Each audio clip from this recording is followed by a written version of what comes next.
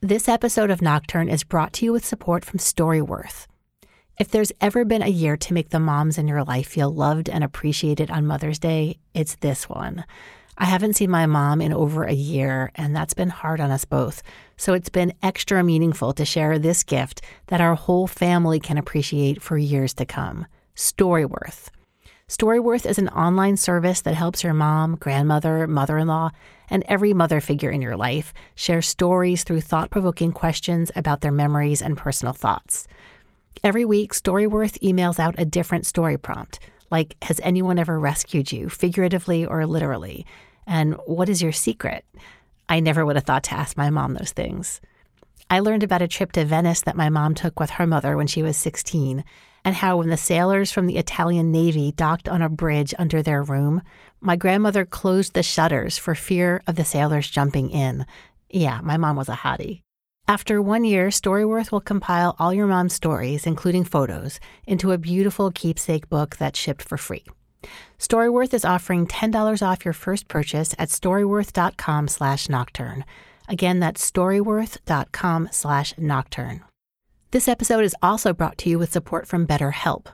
It's been a challenging year for pretty much everyone, but even under normal circumstances, we all have times where we need some extra help with stress or relationships, or just feeling happier. BetterHelp will assess your needs and match you with your own licensed professional therapist, so you can connect safely and privately online within 48 hours of requesting an appointment. BetterHelp lets you connect one-to-one with a counselor, and they're committed to helping you find a great match, so it's easy to switch therapists if it's not a good fit. And they can help you find a therapist with expertise in the areas you want help with, whether it's depression, anxiety, sleep, identity issues. You can schedule weekly video or phone sessions, and everything you share is confidential. Also, you can send messages to your counselor anytime, and they'll get back to you quickly. Start living a happier life today. Get 10% off your first month at betterhelp.com/nocturne. Join over 1 million people who have taken charge of their mental health. That's betterhelp.com/nocturne for 10% off your first month. Thanks, BetterHelp.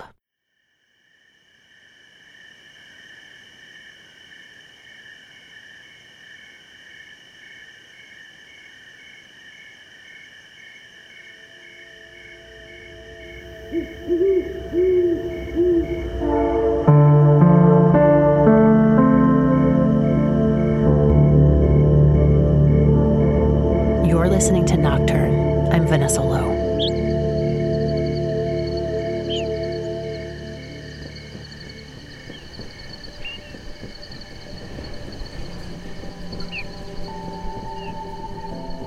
It's springtime in the Northern Hemisphere, and an epic river of birds is migrating north, many in astoundingly dangerous journeys that require incredible perseverance. When we see a small songbird in our neighborhood, say a black-polled warbler, few of us think about the fact that this tiny creature, weighing less than half an ounce, regularly travels from the Amazon jungle up to its Arctic breeding grounds. Over the span of a few weeks, this courageous little bird flies 6,000 miles, and then a few months later turns around and makes the trip back, including 80 straight hours flying over the ocean, no land in sight.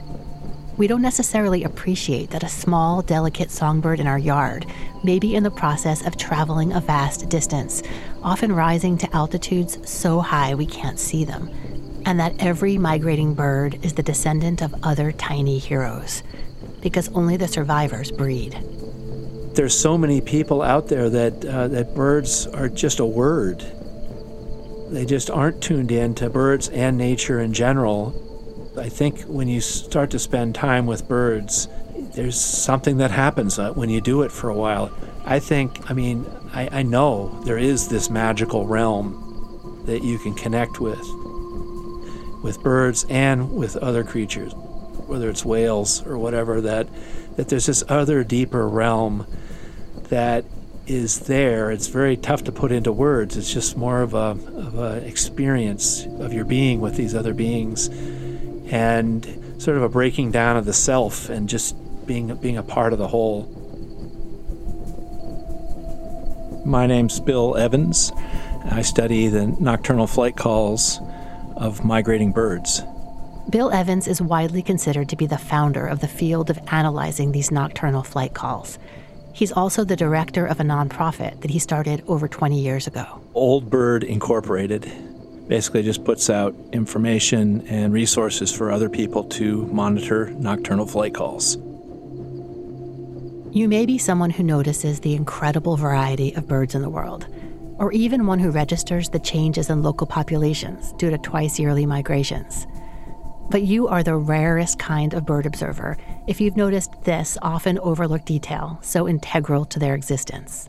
Most birds migrate at night, especially the songbirds. And so in the day, if you look up in the sky, you might see a few birds flying around, but if you could see what was up there at night, especially at certain times of year like the migration period, it would just blow your mind because there's so many birds migrating at night. We're talking billions of birds coursing through the night sky as most of us lie in bed completely oblivious to the epic endeavor transpiring above us. And they do that because it's dark and they're safer. We think they don't have to worry about small hawks eating them.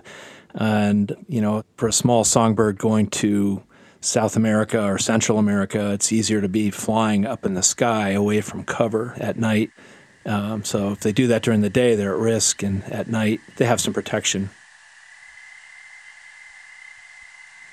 Kick, kick, kick, burr of a king rail in nocturnal flight. The eerie, winnowing flight call of the common snipe.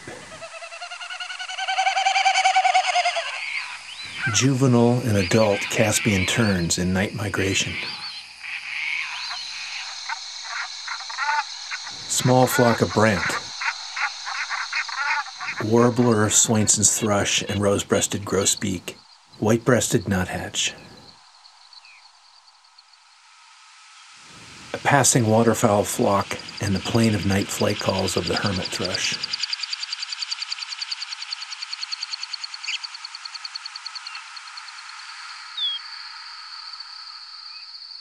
Night flight calls of the veery.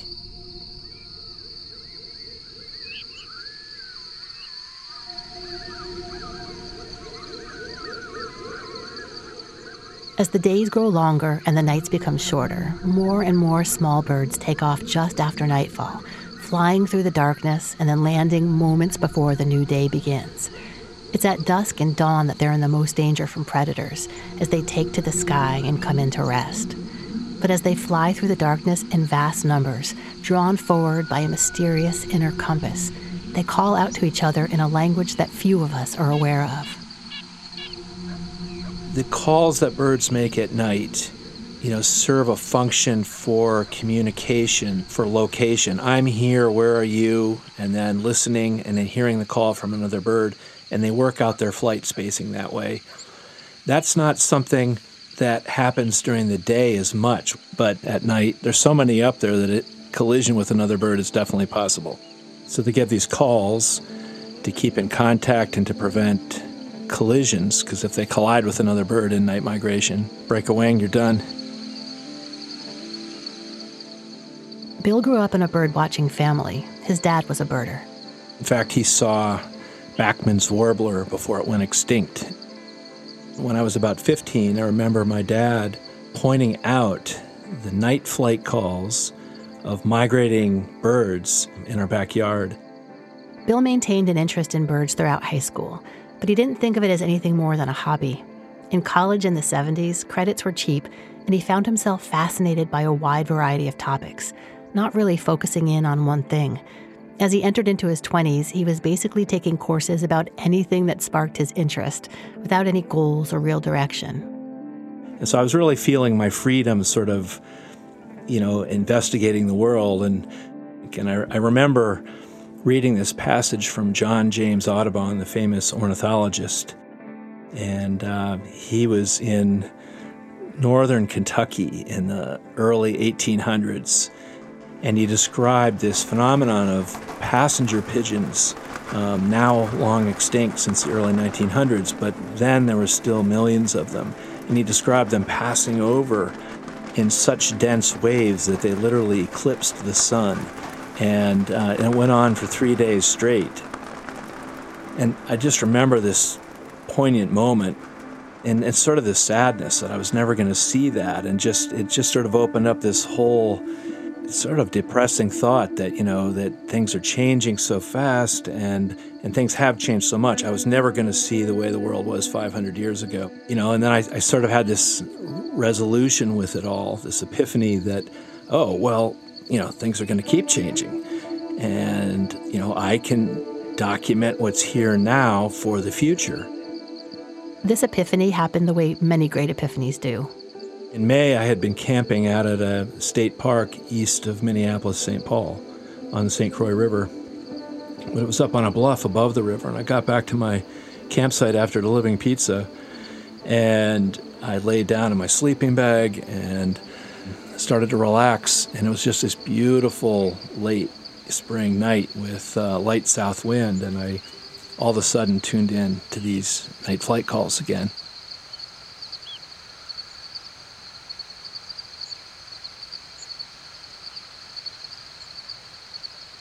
It was the first time I actually tuned into them myself, and I started to listen, and there were just hundreds of calls up there, all these night migrating songbirds headed north to breed for the summer. And there was this one very distinctive call, black-billed cuckoo, and it was sort of a gargly note. When I play it for some people, they think, oh, that's a raccoon. I mean, it doesn't sound really like a bird when you first hear it. You could hear these individuals coming, a soft call coming, and as they would fly by, the call would get louder, and then, it would get weaker as it continued to the north. So I could sort of estimate the number of individuals passing. And I was estimating about 100 an hour, which was incredible because this was such a secretive bird. If you go out and try to find a black-billed cuckoo during the day, you're lucky to find 2 or 3. They're very secretive. And that was sort of my next huge moment in my career, because it felt like literally this vision. All of a sudden, all these, different vectors in my life, science of history, history of science, and birding came together, and I just decided that I was going to record the whole night, because I'd heard this amazing night, and I was going to figure out how to record the sound from the whole night of the sky, and then hand that up to the future. Just hand that, and that's the simple concept. And I've been working on that. It was such a huge moment for me. I mean, I still feel the emotion of it. And I still feel like, that was my vision. And even though I do other things in my life, it's just, I was going to do that, and I wanted to be able to sit out in a field at night and hear these flights, and not just hear them, but know the calls, and be able to sort of visualize what species were coming over. When you speak with conservationists, you often find a surprising mix of pragmatism and optimism. I say surprising because it's easy to feel hopeless and overwhelmed when we learn about how various animal populations are dwindling due to climate change and other causes. Bill had that initial feeling of hopelessness when he realized how much things had changed in our natural world since the time of John James Audubon. But that feeling transformed into something else.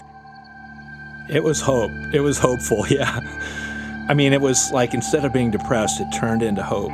And you got to make the best with the situation you're in, and that's what that was about. Bill pictures a person 100 or 500 years in the future having the same experience that he had, of realizing how much the natural world has changed and longing to know what it was really like before. Yeah, I do, and that's me. It's not that I believe in reincarnation literally, but I do believe that there's going to be people with the same sort of spirit and the same sort of connection with birds. And I see it in other bird watchers. I see it in past ornithologists. I can read the history of someone's work, and I just know, I recognize myself. I recognize that same passion in other people. And the poignant thing for me about that is I know that I'm going to be back. I know that I'm going to be back. I have a real gut sense of that. Not that it's going to be my body. It's not a literal thing. It's just sort of this gut feeling that, whether it's that I love this place, that I love the creatures, that I love the whole phenomenon, and that, that I'm dying into that. And I'm dying into that, for life. And handing down the data. And so that's been a big exploration, is how to hand down data, how to hand down the information through time. Like if I had information on bird populations 500 years ago, we don't have that. We just have these vague theories of what was here. Bill wanted his future self to have more than vague theories of what the bird world looked like 500 years in the past. It was a calling, if not an obvious career path. But, that urge, that endeavor to want to count these birds, to want to count these calls going over, this was not a rational decision, really, to pursue this in 1985, to literally drop everything and jump off the cliff with this, because it didn't make any sense. And I remember my mom telling me, how are you going to fit into the world? This is so obscure. And at the time, I was really the only one doing it that I knew of. There had been, you go back to the late 1800s and you find other people that had connected with that night flight call phenomenon. John James Audubon was one of them, writing of such observations in 1830, when the concept of migration itself was still new. And one of the first night migration studies really happened in the 40s. The fellow named George Lowry organized people across North America to look at the full moon and count how many birds were flying by at night and which direction they were going. And he compiled this on numerous full moon nights across the continent. Bill found present-day kindred spirits when he and his dad went to a birding conference in Tucson, Arizona. And this is shortly after I've had this vision. And I heard a guy named Greg Budney give a talk there, and he was the curator at the time of the Cornell Library of Natural Sounds. And that institution is now called the Macaulay Library of Natural Sounds, I believe. And that's the largest natural sound archive in the world. And so I heard about this place, and I thought, wow, I've got to go there because they have this great archive. There might be clues to these night flight calls there. He finally did get to Cornell in 1986 and took a course in natural sound recording. And then later that year, I did get a call that they had an opening for a technician in the Library of Natural Sounds. They knew I was a hardcore bird head and that I'd be useful maybe in the library to help identify unknowns and things like that.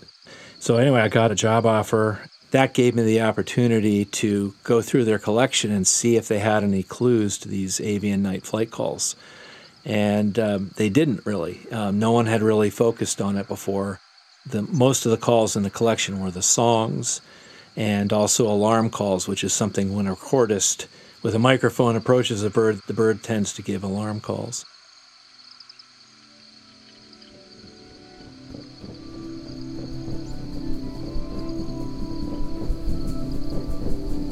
In the meantime, I haven't even graduated from college, but I'm on this trail, I'm on this passion and just going for it. And so I started in, I think, January of '88, and, it was an 8-hour job and regular work hours and made a little money. I lived in a yurt across the street from the Lab of Ornithology. So I lived pretty frugally, I saved some money, and when the migration season came, I was out as much as possible and tried to balance it with the job.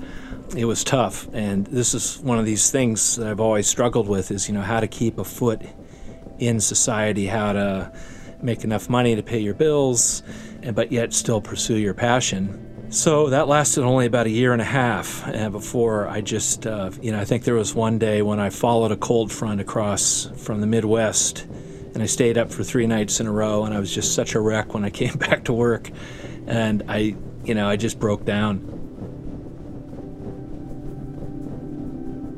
Bill never did finish college. Instead, the passion and dedication from that early vision kept him focused on his mission of counting and documenting night bird migrations using sound, something that's actually harder than you might think. The night flight calls of birds, they're not the song, they're short calls. Like for warblers and sparrows, they're typically less than 1/10 of a second long. They're like a single cricket chirp, if you can imagine that. They're high-pitched, and they're just like a psst. And other species, like thrushes, sort of mid-sized songbirds, give more mid-toned, mid-frequency whistles, and like, just like you'd whistle. And there's a whole range of different call types, but generally they're short. Most of the calls are less than a third of a second long for the songbirds, and sometimes a little bit longer for waterbirds, shorebirds. Herons give these famous squawks, prehistoric squawks. And, the interesting thing is that species groups, different families of birds, don't always have distinctive calls within the families. So you can have overlap between different families, and that's what makes it so difficult.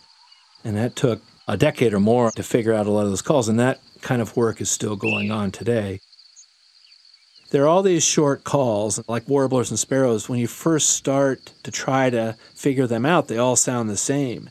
The night calls may sound the same, but they don't look the same.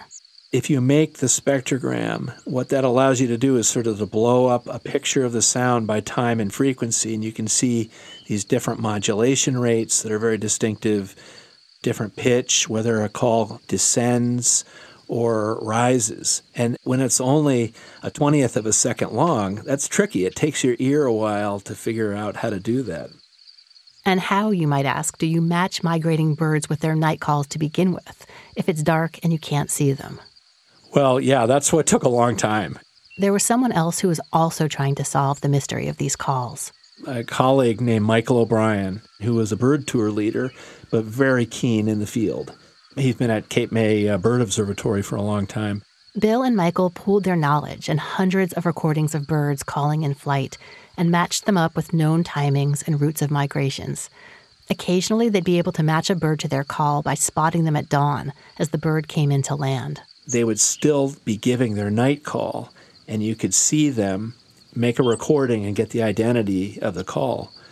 So we put out a CD-ROM in 2002 that it was the first sort of compilation of the flight calls of land birds in eastern North America. Renowned bird expert Ken Kaufman called the release of this CD a watershed moment for active birders and recalls spending hours studying the various seeps and chirps. And then we had these calls that we'd record at night that spectrographically matched one of the species. And the identification of the species took a huge amount of time. I mean, like 6 years on one specific species, I remember. And it was our collaboration over a decade that led to this sort of key, this guide. It was just really a preliminary guide, but it was key because one of the dynamics here is at night is you don't know one until you know them all.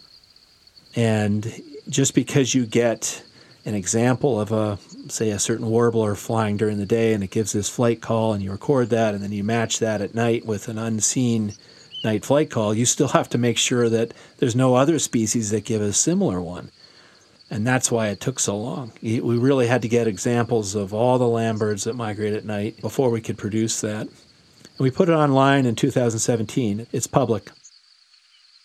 Bill experimented with different techniques to record night migration calls. He researched ways to design microphones that would be able to detect the calls high up in the sky and that would also capture a broad cross-section of birds. He built on the idea of something called a pressure zone microphone. And the nice thing about that was I could get something like a dinner plate with the curled up edges a little bit, put the microphone element, I'd get these hearing aid microphone elements, for about $10 or so. You'd mount that on the dinner plate, and then I'd wrap the whole thing tautly over the dinner plate with saran wrap to waterproof it. And I'd have the circuit that was controlling the microphone. I'd power it with a 9-volt battery or something. I started making these little $30, $40 microphones. And then on Old Bird, I put up the instructions to do it. Because in the 90s, I was still one of the few people out there doing this here. And trying to get more people into it. Bill realized that most people didn't even know that there were legions of birds flying overhead throughout the night, much less that there were often exotic birds flying to and from far-flung locations. You're not driving somewhere to see birds. You can pick up birds that are migrating from Alaska and the Arctic right over your house anywhere in North America. practically. So you don't have to go to Costa Rica. You can get, these birds coming right over, if you know what you're looking for. Back in the 90s, I was trying to promote, I was sort of like a Johnny Appleseed trying to get people into night flight call monitoring. And the easiest way to do it, especially with younger folks, was to provide a cheap way that they could build their own. And so that became called sort of the flower pot microphone.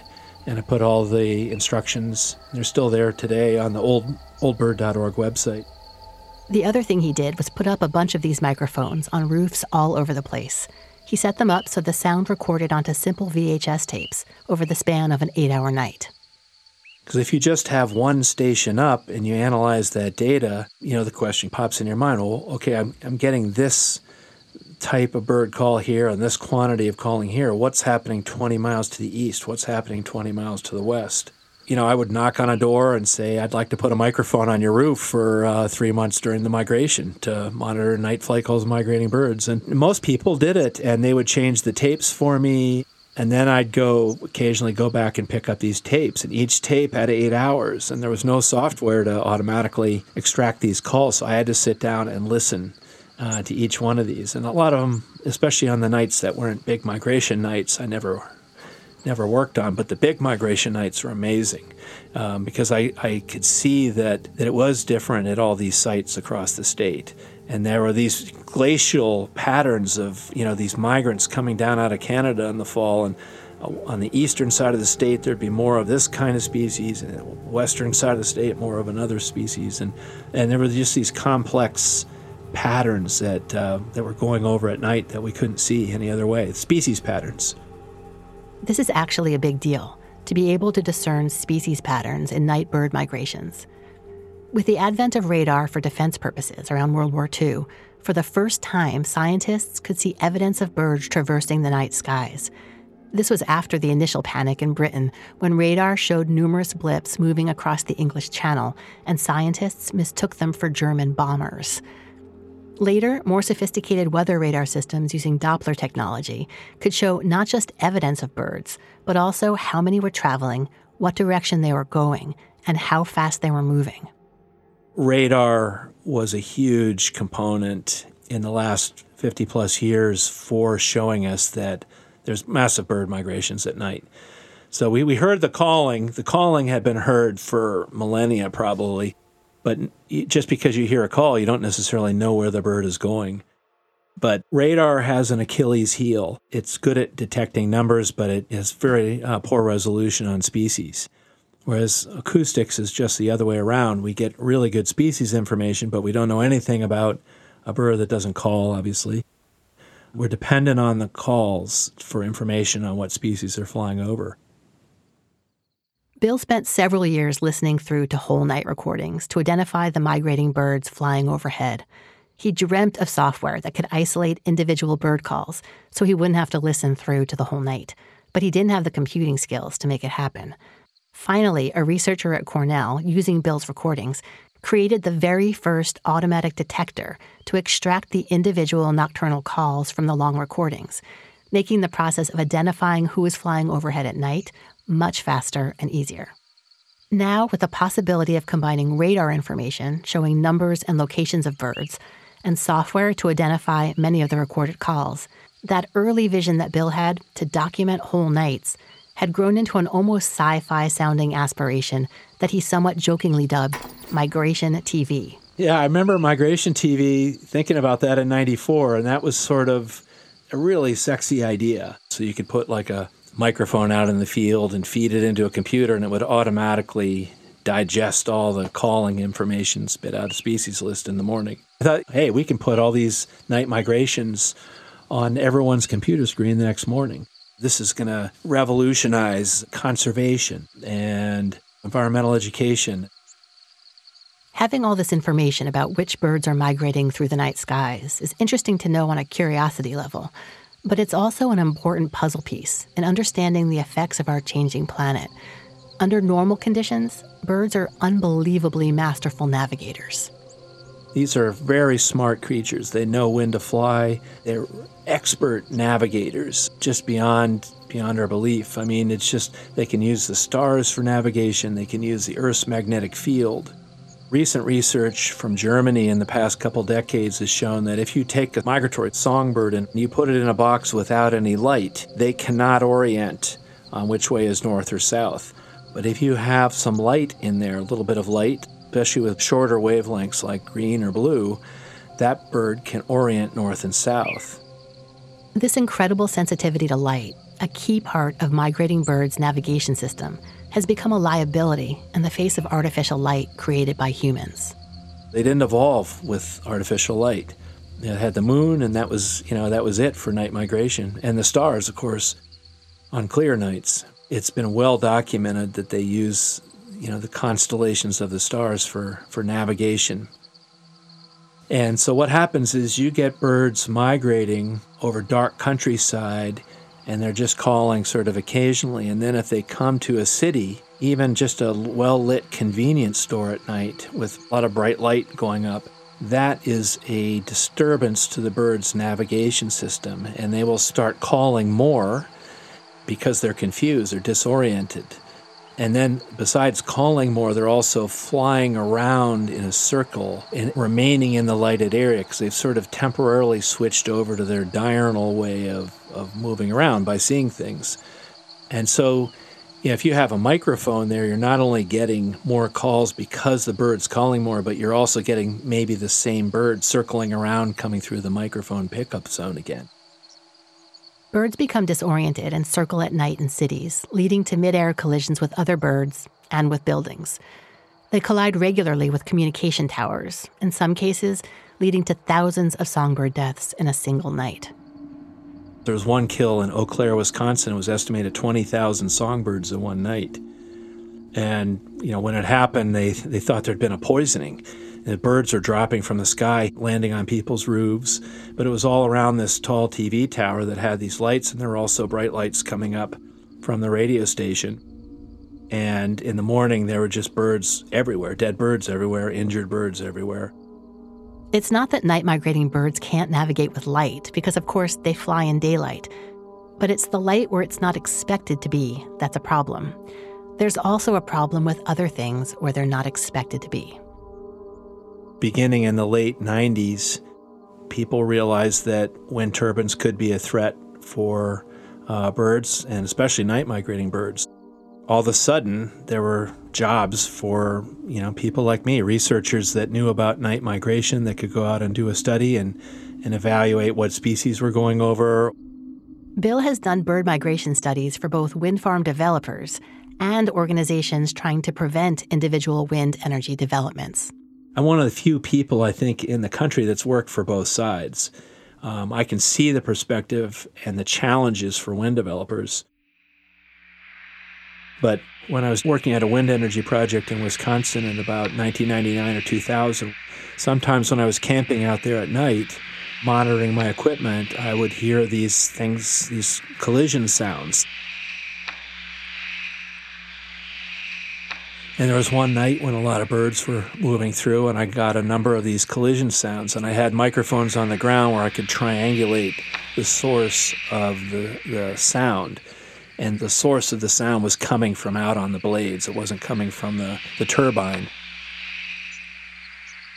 So even though I didn't actually, this was at night, so I couldn't see what was going on, I have pretty strong evidence that these sounds are collision sounds. And it was something that I really wasn't expecting. It's like the sound of a baseball getting hit by a bat, like a home run or something. It's got sort of a woody thing. And these wind turbine rotors, the blades are made of fiberglass and they're hollow. And they're also, the tips are going something like 200 miles an hour, depending on the model. And if a bird, even a small songbird, hits at the end there, when you hear just that one little sound, it's like, oh. And you have how many wind turbines going across this continent all night long, 24 hours a day for 30 years?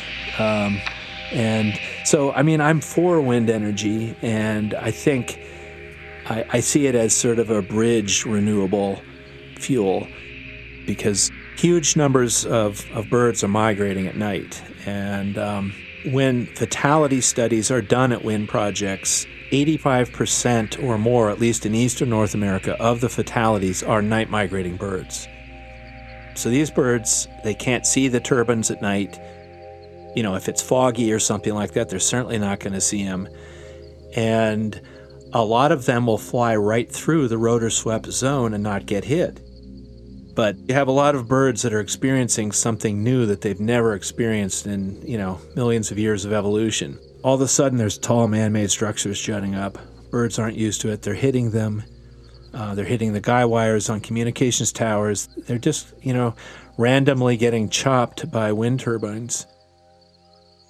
Everyone has thought that the key for wind energy is safe sighting for birds. You can stick a wind energy project anywhere in North America and it's going to kill birds, but at some place it's going to kill an order of magnitude or two more birds. It would be great if we could sight it as harmoniously as possible. This is a huge issue. Most conservationists support green energy, including wind power, if it's implemented in such a way that it doesn't decimate vulnerable species. And the work that Bill Evans does can help with that by identifying which birds tend to migrate through proposed sites.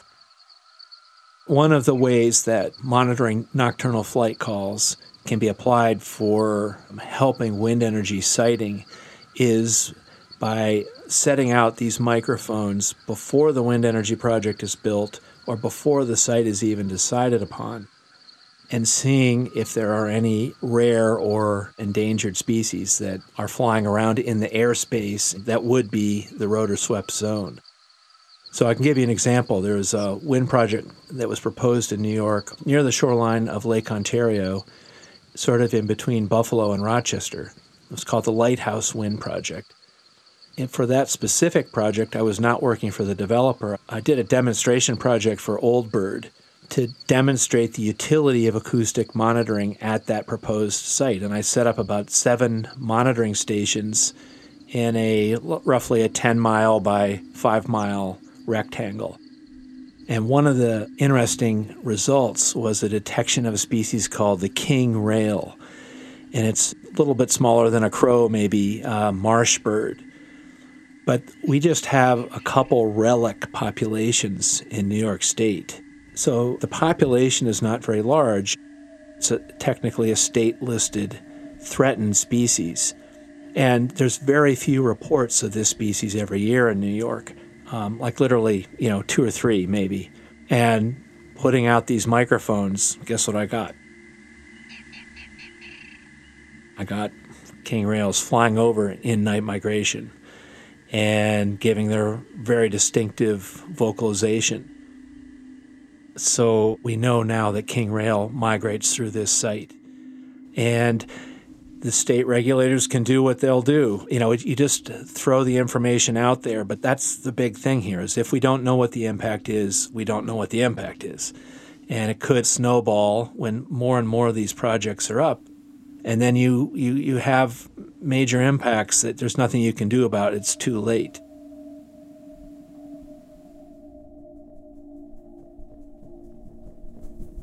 Bill has made a rich career out of the vision he had that night, camping by the river after delivering pizzas.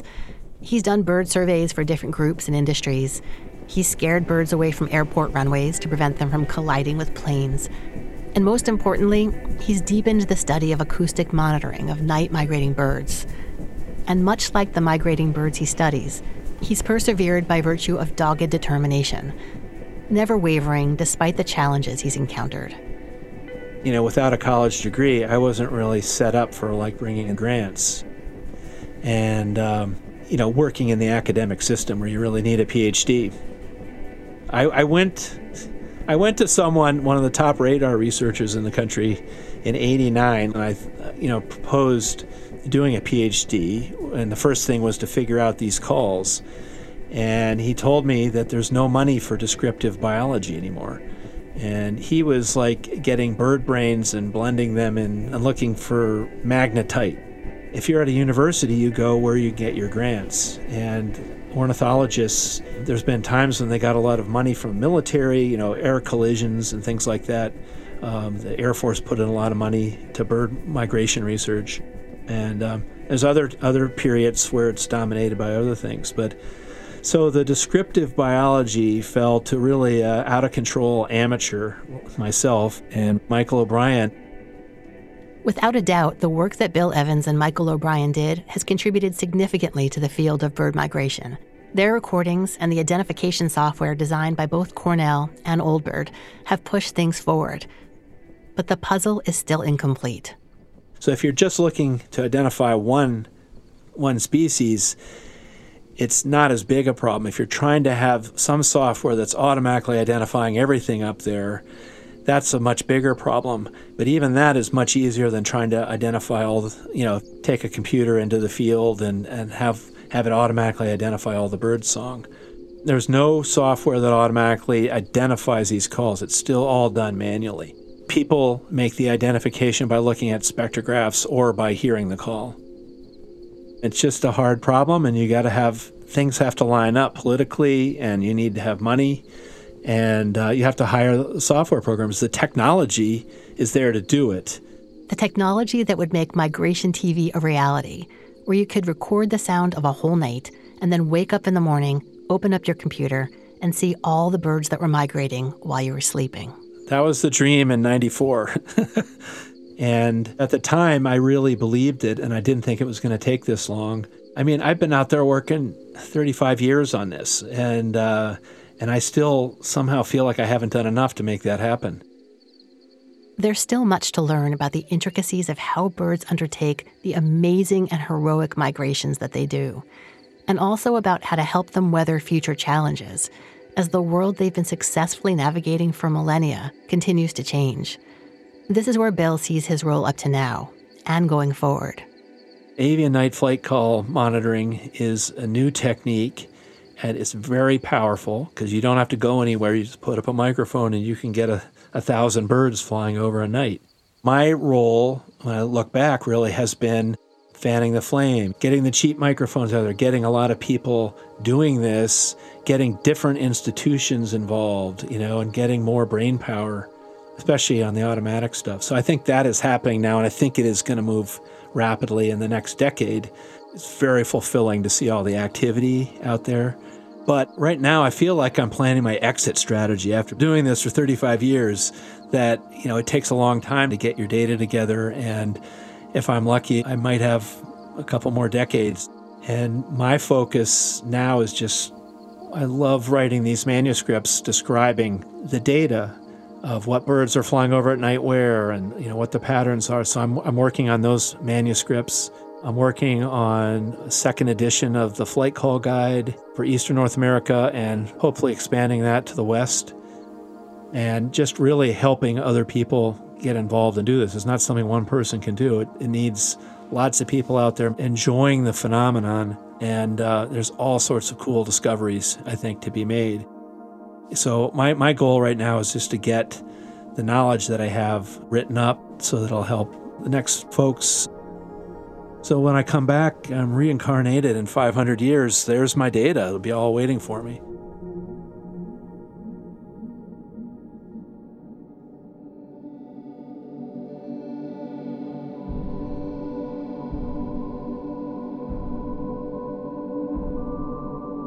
You've been listening to Nocturne. I'm Vanessa Lowe.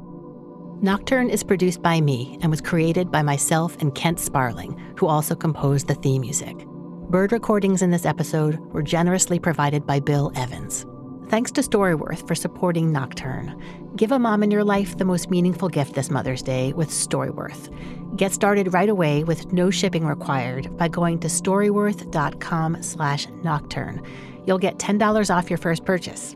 That's storyworth.com/nocturne for $10 off. Thanks to BetterHelp for supporting Nocturne. For 10% off your first month, go to betterhelp.com/nocturne. Connect one-on-one with a counselor online to get help and feel better. Again, that's betterhelp.com/nocturne. You can find more information about Bill Evans' nonprofit Old Bird at oldbird.org.